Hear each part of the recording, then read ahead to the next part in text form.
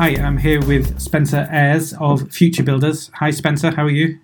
Hi, John. I'm great. Really happy to have this conversation with you. Thanks so much. You're very welcome. Thank you very much for coming on the podcast, because I know that your organisation, Future Builders, are always looking at the future of work and stuff like that from an L&D perspective in particular. So it's really interesting to talk to you, because most of us, we're obviously only guessing what will happen in the future. So it's always really interesting to have these conversations. Well, I think that's a really good point to start with. I think everyone really is guessing. We're living in probably the most uncertain times that we've had.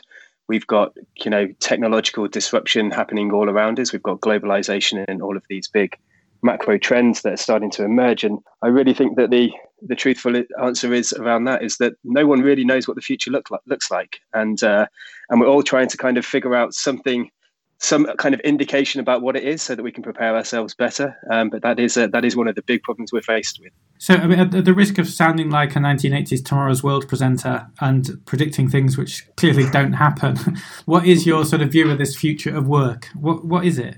Excellent. Well, I love the reference, firstly, to Tomorrow's World. And I guess for me, it's a funny thing because we do talk about this idea of the world, the future of work. We've talked about it for a number of years, but I think it's a strange concept in some ways because actually the kind of future of work is already starting to happen to us right now.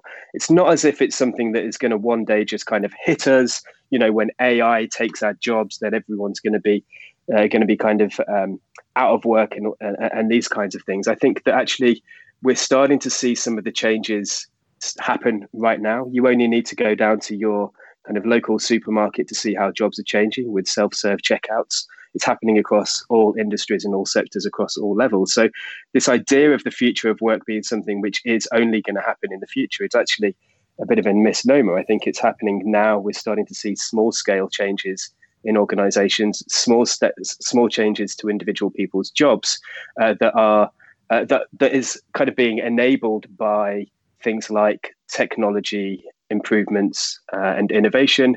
It's also changing as a result of some of the societal factors that we're facing and the needs of the customer, the needs of different kind of organizations as well. So I think some of those big trends are around kind of AI and automation and the fact that, increasingly machines, robots, algorithms are starting to take on people's jobs, certainly taking on at the moment some of the tasks that people are doing.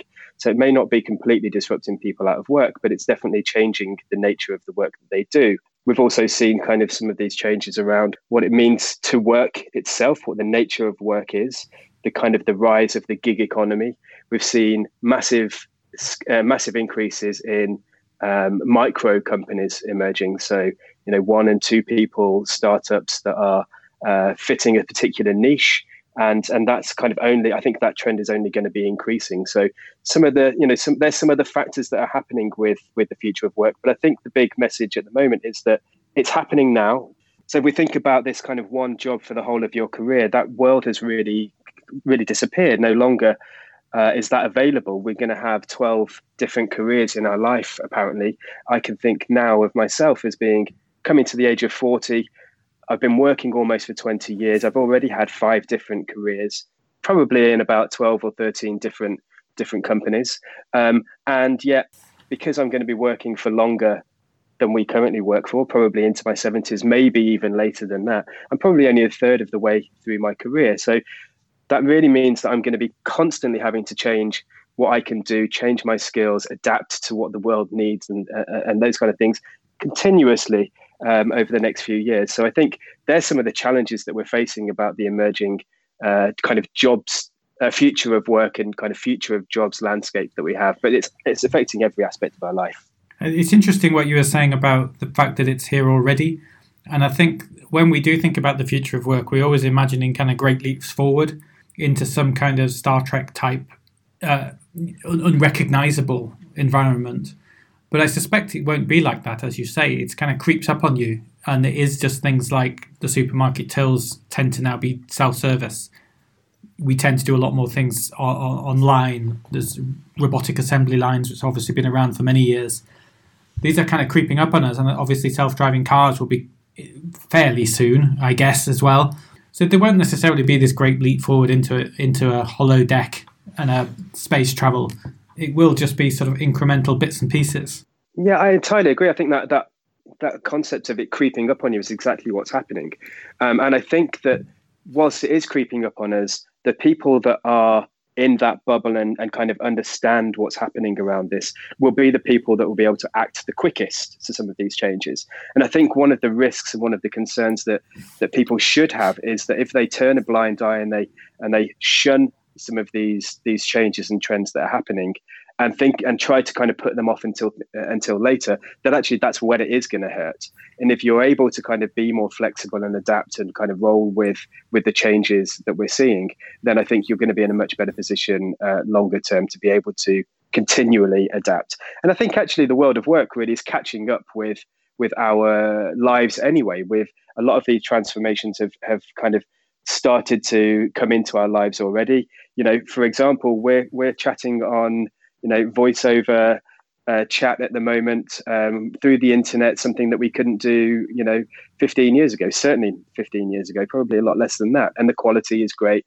And that means that whilst we've been able to do that socially for a long time, it's now getting into the workplace and people are starting to be able to work more from home, work on projects that they want to be working on, and have a lot more flexibility in the work that they do, as well as how they do that work. Well, I think the point that leads us into the next question, and the point you were making about the gig economy and having 12 careers. I mean, I hope that figure's false, because I had nowhere near that many, which would give me a very busy 20 odd years up ahead. But a number of different careers and certainly a number of different jobs that we're likely to have. But that all links into what challenge does this pose for learning and development, this future that we're talking about?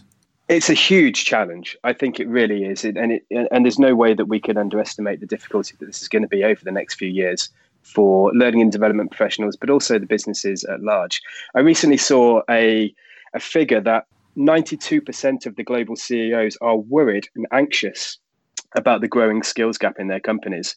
I mean, that's a huge number. That's just not just people that kind of know or acknowledge that there is a gap, but actually are worried and see it as a big threat to their company. And yet, weirdly, the next number is a staggering one, which is that not one of those CEOs could actually say what the skills in their company really are. So I think we have this weird world where we're acknowledging and we understand that there are these skills gaps, but yet we can't pinpoint what those gaps are and what the future needs are going to be. And of course, treading through that's uncertainty and trying to find a direction of travel for the long term is a really difficult one. So I think that that idea of making sure that we're minimizing those skills gaps and giving people the opportunities is a huge problem. I think that though that comes down to many different aspects of what L&D really is all about. I think traditionally the culture of L&D has been one of kind of top-down learning interventions. It's increasingly being driven through kind of scalable, maybe cheap, dare I say it, solutions through technology. Say it. I completely agree. It drives me nuts. Please say it. It's not that the technology solutions are necessarily cheap, but the scale and the delivery means that it's per person very cheap solution. And often that broadcast kind of one size fits all, often kind of click-through solutions are just not enabling true learning to really happen. I think a lot of L&D professionals and systems currently serve really as administrators, almost to get people to manage content and ensure that people are doing what they need to be doing. But actually, we all know that stick approach to learning, if you like, is not necessarily the one that's going to prove to be the best result. So I'm a firm believer that actually enabling people to be motivated and engaged in their own development is the way to get through to enable people to develop the skills that they need to for the future economies. So I think there's a couple of things there around the culture of L&D and what they need to do. I think there's a real worry actually that I do see a world where L&D is no longer needed, where you have actually technology solutions that mean that you don't need to have L&D in the room because you can automate a lot of what's happening. And is that a bad thing? Possibly. I hope in some ways that doesn't happen. And I hope that the reasons that it doesn't happen are positive and enable you to continue to have a human intervention as well as the kind of scalable learning solutions as well. I think also this idea, this kind of macro trend, if you like, of the adaptability that people need to have. I think For me, we very often talk about soft skills versus hard skills, for example. And I know that this is a well kind of well documented issue, and it's that soft skills are not soft. They're not hard, they're not easy to learn and to develop. In fact, they're some of the hardest things that people can develop because they take so much time, and they're often about changing behaviors and mindsets of individuals. But I think some of the meta skills that we need are even more important than ever. Skills such as, weirdly, the skill to know what your skills you have, the skill to know what skills you need to have, and again, that skill to know how to improve your skills, the kind of learning to learn, if that makes sense. And I think that quite often L&D is focused more on the hard skills that are easily assessed, as opposed to more some of those softer skills that are traditionally harder to assess, harder to evaluate, but actually is so fundamentally important, particularly as we move into this, this VUCA world. VUCA? Sorry? Yeah, VUCA. So vulnerable, I think it stands for vulnerable, uncertain. Oh, goodness. I'm going to have to look that up. Vulnerable, uncertain. Chaotic? Chaotic could well be. VUCA, I've never heard of this. This is obviously young person's vernacular. I'm unaware of it. It's volatile, uncertain, complex, and ambiguous. Okay. Yes. So that's this kind of a trend that seems to be happening. That's kind of summing up some of those issues that we definitely face about increased complexity, huge amount of uncertainty that's happening as well, and really that kind of not knowing where we're going is a really big problem. But I think the need here is for people to be able to develop their own skills and understand what skills they need to have. In fact, recently, I think it was 2018, the World Economic Forum produced the Future of Jobs paper. And in it, they outlined a bunch of high demand skills that are only going to increase in demand. And pretty much all of those were kind of from this soft skill area of innovation and creativity, complex problem solving, emotional intelligence, things like leadership and social influence. And then this big one, which is a big focus of mine, around active learning and kind of learning strategies. And very little in it was about hard skills, although, of course, there is going to be this constant emerging needs to develop certain hard skills as kind of new technologies or new demands are put in place. But I think if you can get that underpinning of soft skills, particularly around active learning and creativity and problem solving, they're the ones that the world is going to be needing, and businesses are going to need so much more in the future. Well, that tallies with this idea of people needing to be adaptable. You said about the changing jobs, number of different things. Obviously, adaptability is there, pace of technological change. All of these things require that adaptability point, which you're saying, which are all around the soft skills, or primarily around soft skills. And if you're saying about the CEOs, 90% of them feel that the skill shortages, but they can't really name the skills. They're obviously not talking about technical skills, because they would be fairly easy to name. They must be talking about those, less tangible skills that you're talking about now.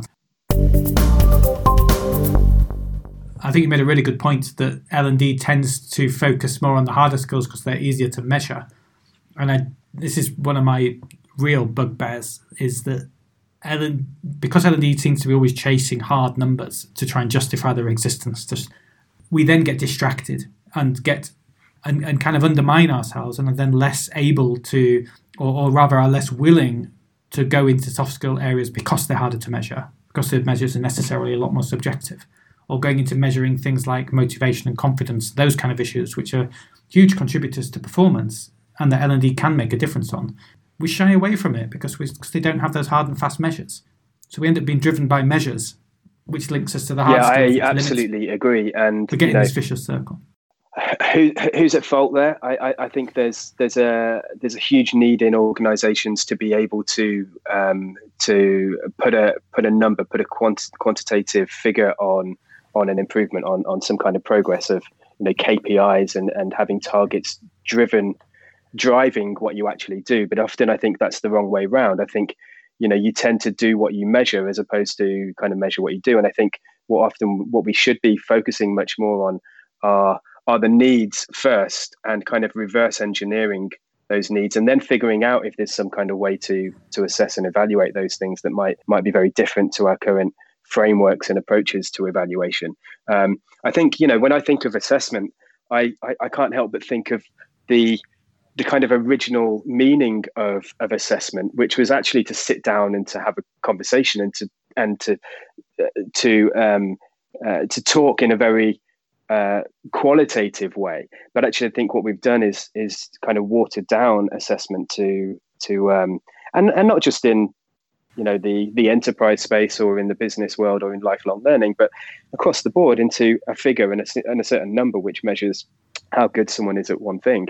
And actually, if there's a way that you can start to get more of that qualitative view of people's abilities, then that would be a great thing. Really big challenges, don't get me wrong. I'm not saying that there's an easy, quick fix for any of this, but if we can start to move the needle on some of it, possibly using some of the technologies that we're starting to develop, then actually that might be a good way to go. I agree, and I love that observation that we tend to put measurements before the actions, and we should make our professional judgments about what the right actions are to do, rather than worry too much about the measurement first.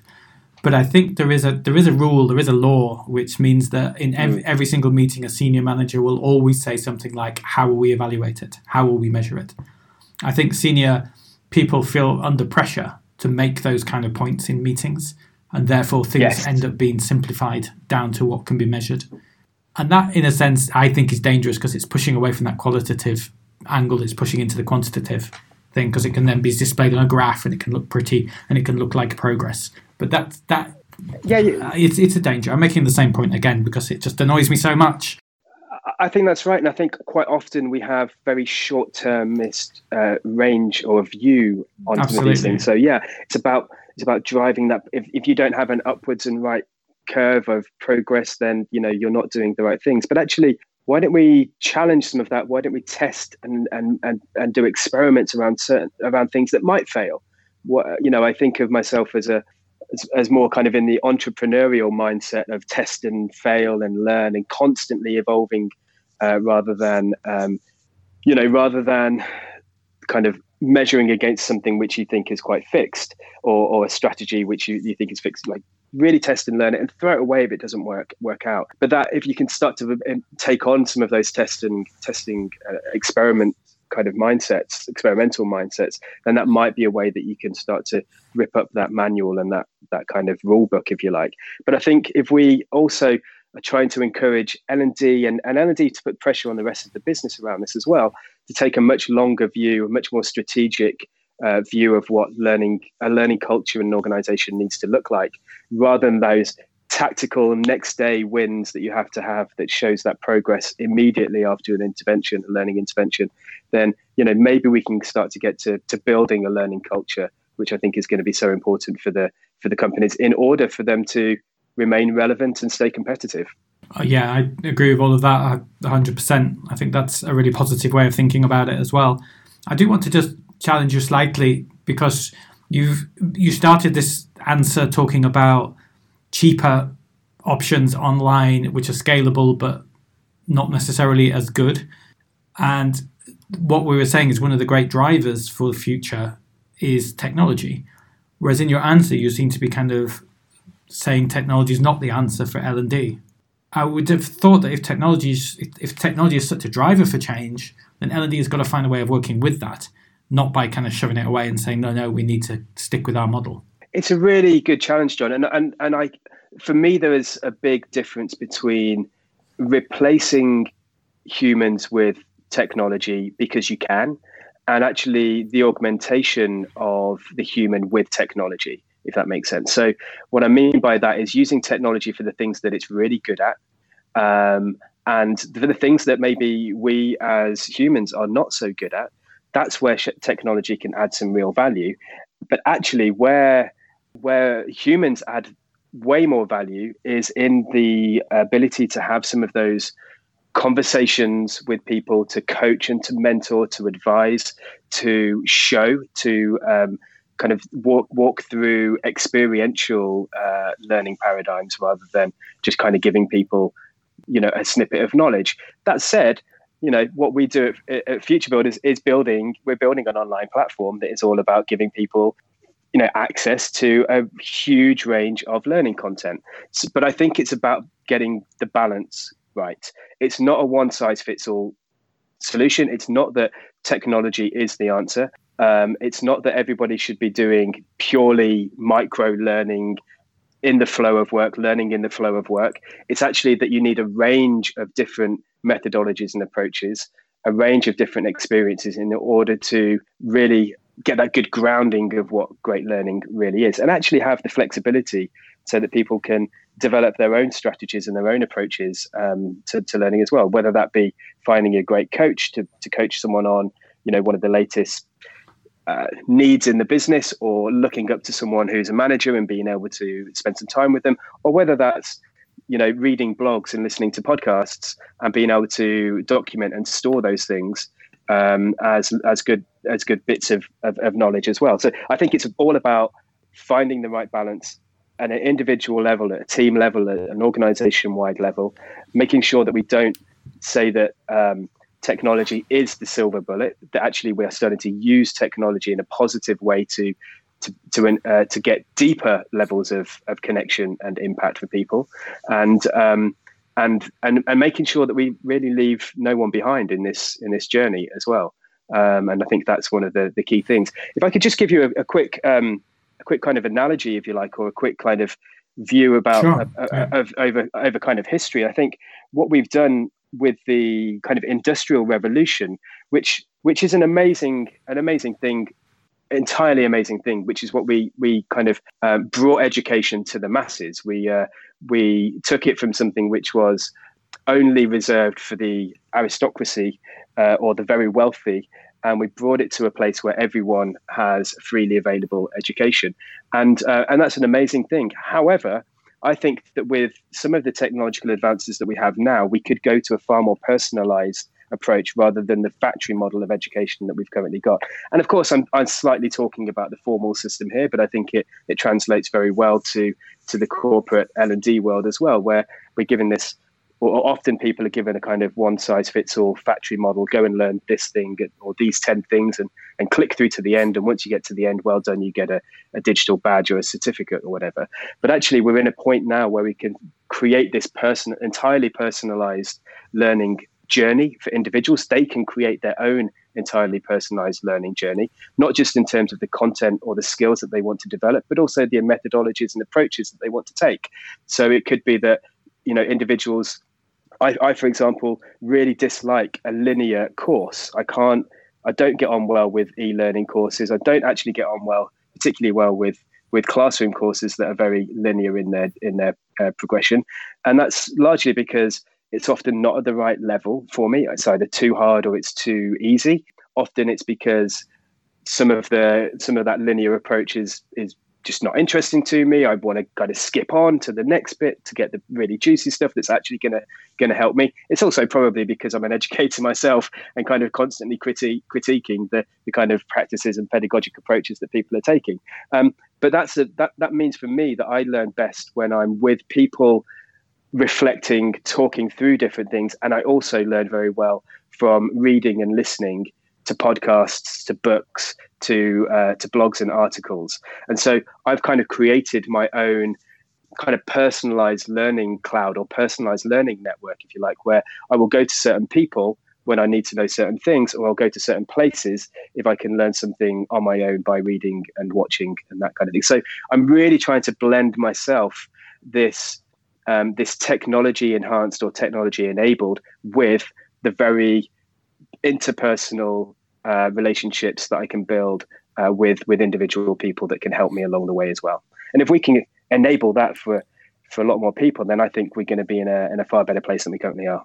And that's what we were meaning before when you were talking about the learning culture, I guess. Is that approach to, or learning in the flow of work was the phrase that you used?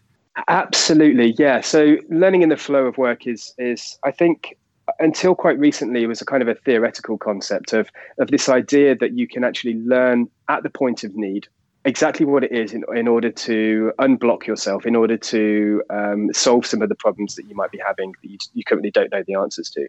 And so largely theoretical, because what our kind of former view of learning was something that it happened, and it still actually is the case largely, where learning happens in a different place to where work happens, and you kind of go off-site, or you go to the training room, or you go onto the course and put your headphones in and sit on your own watching videos in an e-learning platform for a while. But it's never been fully integrated into the workplace. And I see learning in the flow of work as a approach that might mean that we can be both working and learning constantly at the same time.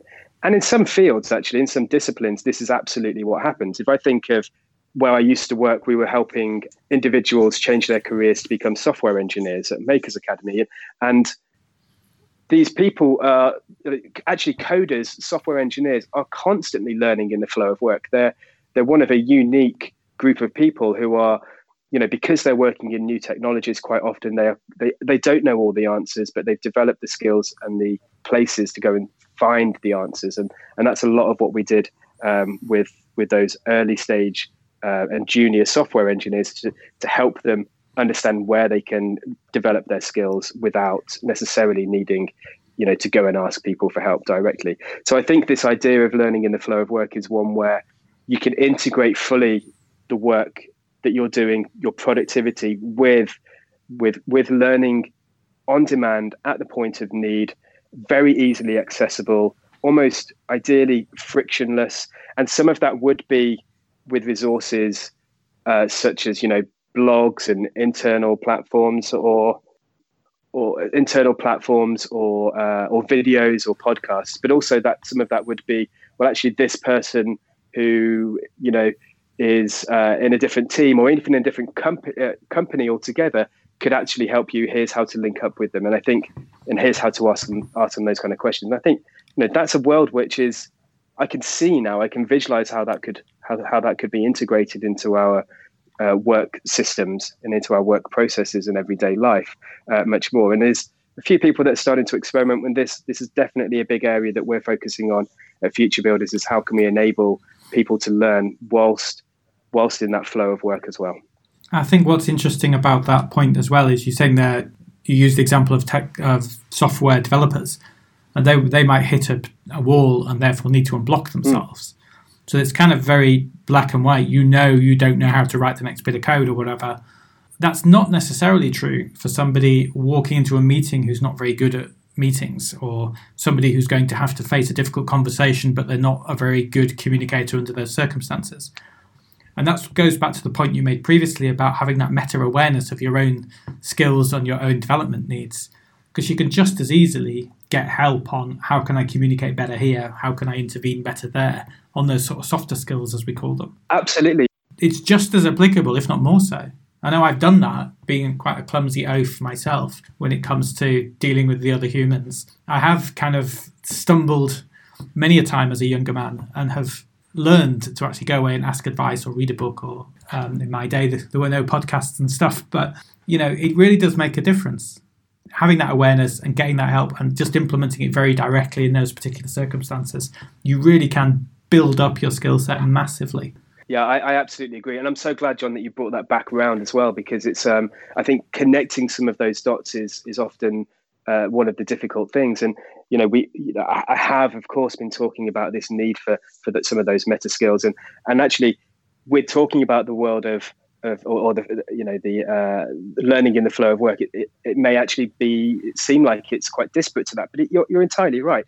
Another scenario that kind of plays out in my head is you might hear something in a meeting and it's a word that you're not familiar with, and the example that's stuck with me at the moment that I can't get out of my head, which is a dreadfully overused word, but agile. We need to, your boss might say, oh, we need to be more agile. And you're kind of like, well, what does agile really mean? And you could quickly do go into your communication platform, say, what does my boss mean by agile? And straight away up comes a video or talk or a blog about what it is, so that next time you go into that meeting, you can do exactly that. In fact, I did exactly this myself quite recently. I needed to talk to one of our data science specialists about a particular type of artificial intelligence and this thing called recommender engines. I had no idea what it was all about.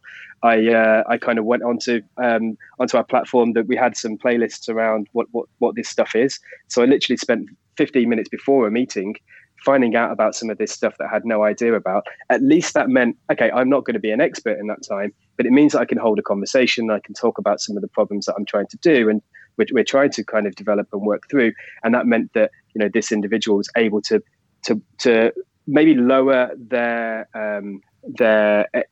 lower the level of the conversation to a point that I was happy with, and I was kind of able to raise my level of conversation to a point that they were happy with, and we came out with some really good positive moves forward. So without that learning in the flow of work, if you like, that I had, and preempting that as a problem that I had, we would have had a far more difficult conversation. So we talked about what the challenge this poses for L&D. We talked about learning in the flow of work, the L&D culture, about how we need to get people to be more, or help people to become more adaptable, and also have that meta-awareness of how to learn and what learning they particularly need to do, and also talking about how we need to sort of complement technology in L&D and use it skillfully, get the balance right. But there must be lots of things that we shouldn't be doing. Do you have any kind of points you want to make about what should we really avoid doing as an L&D function? Yes. So I've got a couple of thoughts around what L&D shouldn't be doing. I'm going to start off with another big horrible stat, really, which is that I saw recently that L&D leaders are now giving their existing learning technologies an average NPS score of minus 57. So NPS, of course, being Net Promoter Score, it's the measure which is widely used for how much you would recommend a certain product. And minus 57 is a pretty awful result. And that it doesn't sound good. It's not good at all. I mean, the scale goes from from minus 100 all the way through to plus 100. So minus 57 means that probably on average, most people are giving it, 5, 6 out of 10, that kind of score. So, pretty awful. And that kind of got me thinking about, if most L&D systems are not working out, they're not driving the kind of results that people are looking for, it's very hard to assess the true ROI of some of these things. Then, why do it? I'd say, challenge yourself and don't just buy the next shiny piece of software because it's marketed well, or because it looks like, or because you've got, fear of missing out and you need to have the next big thing. Actually think really carefully about what it is that learning and development needs to be and what your people really need. So don't just go and buy the latest shiny thing, is one of the things that I would absolutely say, because I think that regardless of how much the technology is improving, the effectiveness of some of these technologies is not necessarily improving the outcomes and the impact that it can have on individual staff. Are you talking about learning management systems when you learning say management the dreaded systems? LMS? Yeah, dreaded LMS. We've had this recent move to kind of learning experience platforms, I think they're called. And actually that whole industry it's so clouded with different acronyms and different solutions which broadly seem like they're the same thing, and it's very confusing. So I think as an industry of technology providers for the L&D space, I think there is a need to do something different. I think for me, one of those opportunities is about integration being a key, rather than buying these great monolithic platforms that have every single feature that you could possibly imagine. And, most of those features actually never being used. Actually try and think about how you can integrate approaches to learning into everyday systems that people are already using. How can we plug in, if you like, a tool that enables learning in the flow of work into an existing communication platform that staff are already using, rather than having to buy these big cumbersome LMS systems, etc., that really aren't being used very well at all. And I get why that is done. I think one of the big reasons that these systems have got so big is because actually the sales process going through procurement is something which means that the procurement teams will often compare features against different products, and the products that have got the most amount of features and seem like they're the most comprehensive ones are the ones that often win. And actually, then they're not often the ones that are the most effective, and they're certainly not the ones that are enjoyed, that their use is enjoyed by staff. So I would say, don't go for the shiny thing. Try and look for integration into existing platforms and existing experiences that people already have. Try and, again, augment the work day with moments of learning, rather than thinking of them as a separate thing that you do, as a completely separate aspect of work, learning and the work being completely mutually exclusive. And I think the other thing, which is something incredibly important for me to get across with learning and development, is that the reality is that learning happens everywhere and from anyone. It isn't something that only happens in e-learning classrooms or in workshops in training rooms. Learning happens in blogs, on podcasts, on videos, from books, from the social interactions that we have, from coaching and mentoring, from practice and practice again. And then it kind of happens with classes and workshops as well. So I think, don't just assume that the intervention that you're creating as an L&D professional is the thing that makes people change. There's actually all of these other areas of learning that people are going through in their everyday lives. And how can we start to look at connecting some of those dots that are happening informally, and being able to somehow measure and pull them together to create a more rich picture of learning across organizations. Just to sort of pull all this together and think through, what could somebody listening to this discussion, what could they do? What kind of, you may have already touched on this, I think, a little bit, but what kind of 3 bits of advice would you say that L&D departments should be doing now to prepare for this future we're talking about? Yeah, great. So only 3. That's my challenge here. I think one of the biggest ones for me certainly is almost transferring the ownership of learning onto the individuals. If you think very basically about the difference between pedagogy and andragogy, which is pedagogy being the art and science of teaching children, andragogy being more the art and science of adults learning, adults really want to take ownership of their own learning. We want to follow our path of curiosity. We want to change the way that we view things and develop our skills in the ways that we want to, at the time that we want to do it. We want to use the different modes and methodologies that work for us.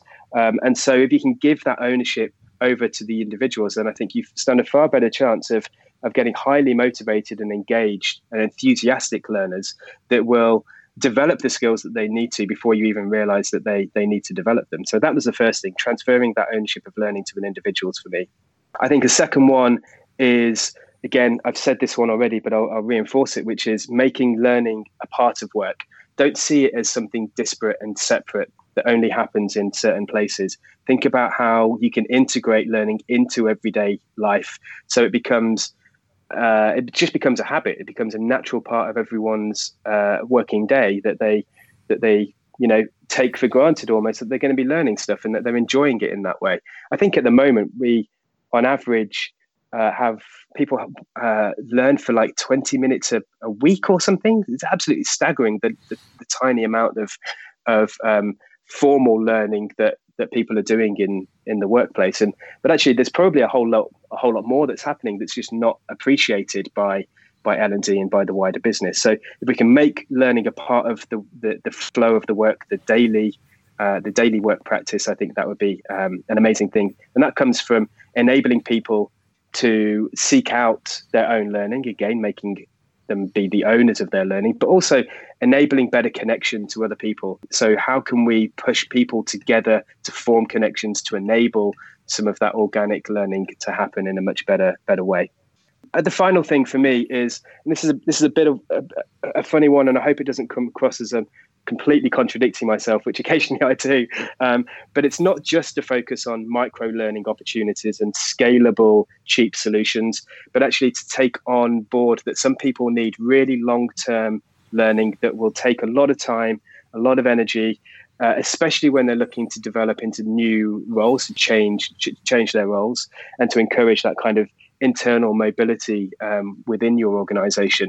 It's about having both the opportunity for micro and for macro learning. It's about having, that tactical at the point of need learning, whilst being able to be on a long-term learning journey to continually develop your needs for the longer term. So don't just focus on the macro, focus on the micro. Don't just focus on the micro, focus on the macro, and enable people and give people the time and the space that they need to do really effective learning.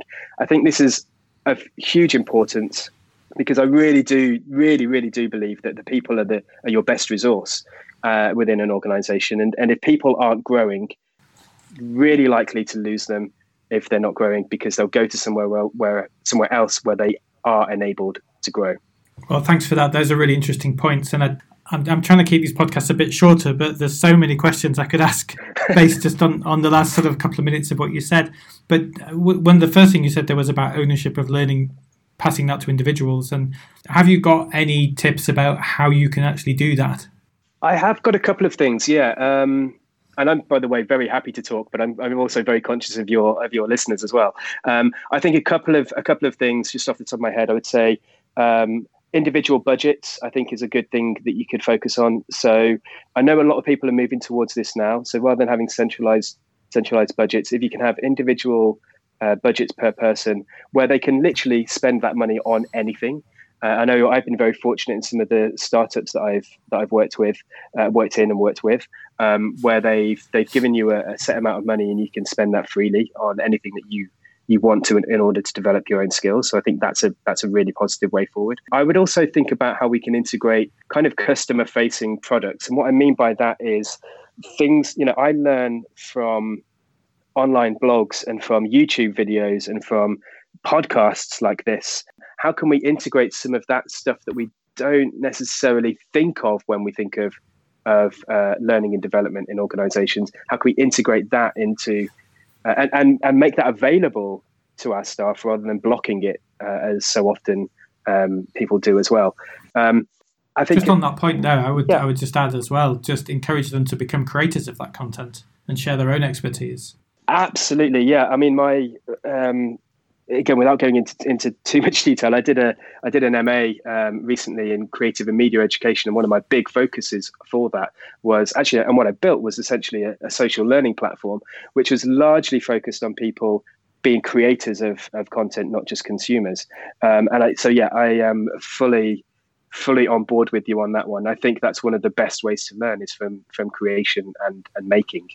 Okay, well, thanks very much for that, Spencer. The three things there you were saying was about ownership of learning, making that, passing that to the individuals, and you gave us some ideas about how that might work.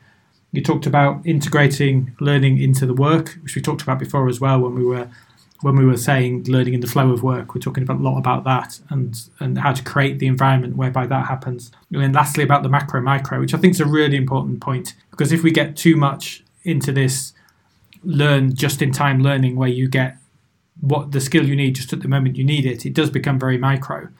And although that's great and it can all build up, there is still a place for that kind of slower, bigger macro approach as well. So I think it's a really important point to keep our eye on that as well.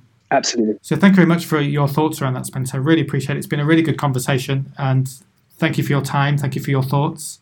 And hope you can come back one day on this podcast in the future, and then we'll see if your predictions are correct. John, thank you so much. It's been an absolute pleasure. I've really enjoyed the conversation, and yeah, please, I would love to come back and have further conversations. We'll see how we get on with some of these predictions, like you say. Thank you so much.